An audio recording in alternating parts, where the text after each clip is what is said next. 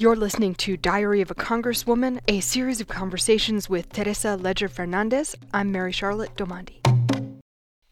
So when we talked a couple of days ago, you were on your way to the U.S.-Mexico border, and we were talking about the role of congressional oversight in seeing what's going on at the border. You were there on Saturday. Tell us what you saw. The trip to the border was an incredibly impactful visit because it is a very hard story that we need to report on and act on. We need to see firsthand what's happening, talking to people on the ground. So we had great conversations with advocates. We started off talking to advocates in the morning and then to the shelters that house the children as they're on their way to the sponsors. We were at the border itself. And then we spent the most significant time actually in the facility that processes these beautiful, fragile, vulnerable children who are seeking asylum or seeking to reunite with family members in the United States. There were 1,000 children in the facility where we spent significant time.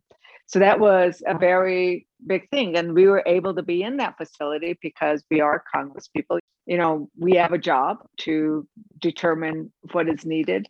The facility we were in was precisely because Congress had come down in 2019. Veronica Escobar has been leading delegations down. She always tries to get Republicans. They never go. She finally got a Republican to go with this time. So it was our first bipartisan delegation.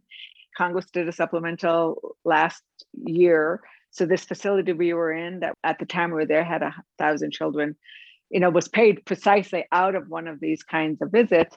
There's lots of privacy issues with the children. But yeah, we were able to see the conditions, to talk to the children. What were the conditions like? What did the children say? Well, the conditions in this facility, because it was recently built, they have showers, they have these big rooms where they have portable bed things, plastic things that they then put cushions in that the children sleep on with those ugly Mylar blankets. But the children are there. And that's, I think, an important thing to remember is that once the children are there, they are now safe. Whereas the journey they've been on is fraught with danger, and getting to the CBB is like the moment of safety. They wanted to make sure their parents knew they were safe, their family knew they were safe. They were worried that some of them had not been able to connect with their mother. And so they were crying because they hadn't been able to let their family know that they were safe because they had been in this journey for so long, and they wanted to make sure their family knew they were safe. And they didn't know what was going to happen to them next. Now, we had been briefed that they were, as soon as beds become available in an HHS facility, they move them to that facility, and then they then move them to what they call the sponsors. So the sponsor, for the most part, is a family member, somebody who they have the phone number, and they're there to, I asked the children, who are you going to meet here? I'm going to meet my tío, I'm going to meet my uncle, my brother, my mom. They knew who they were there to see in the United States. Mm-hmm. There was one moment where they had the boys and the girls separately, a girl with a baby, an infant. When you see their supplies, there is a bunch of diapers that they now, these border patrol agents who are supposed to be interdicting drugs and criminals are making sure that little babies' diapers are getting changed, right? And so there's a little girl, and she had her little sister with her. I held her for a while.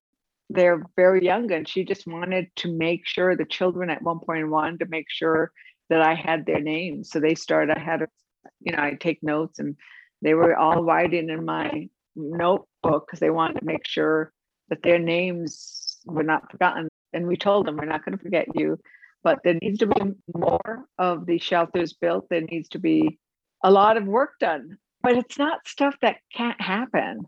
I mean, one of the places we went to is Annunciation House Casa Refugiado, and they do a marvelous job.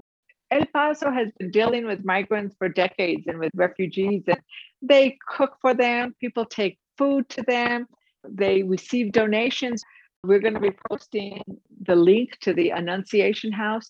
They handle thousands of asylum seekers and migrants a day, and they do it all on the generosity of community.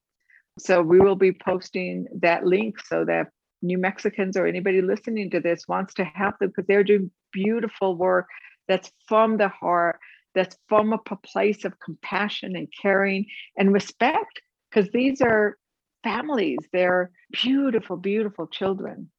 The children I spoke to were from Ecuador, but most of them were from Guatemala and Honduras. But yeah, everybody cried. Everybody, the children were crying, the Congress people were crying, and they were tears of the tragedy that exists in those home countries that would force their parents to send their children on this perilous journey. Yeah. That's what this is. But they are not a threat. That's what somebody asked me, is this a crisis? Is this a threat to America? It's like, absolutely not.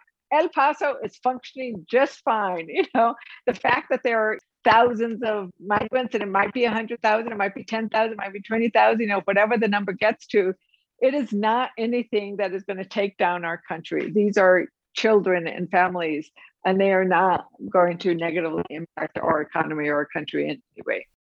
Thanks for listening today. Please go to congressdiary.com for more info and other podcasts, and to connect with us on social media. And if you have any questions or comments, including questions for the Congresswoman, please email me at diary@radiocafe.org.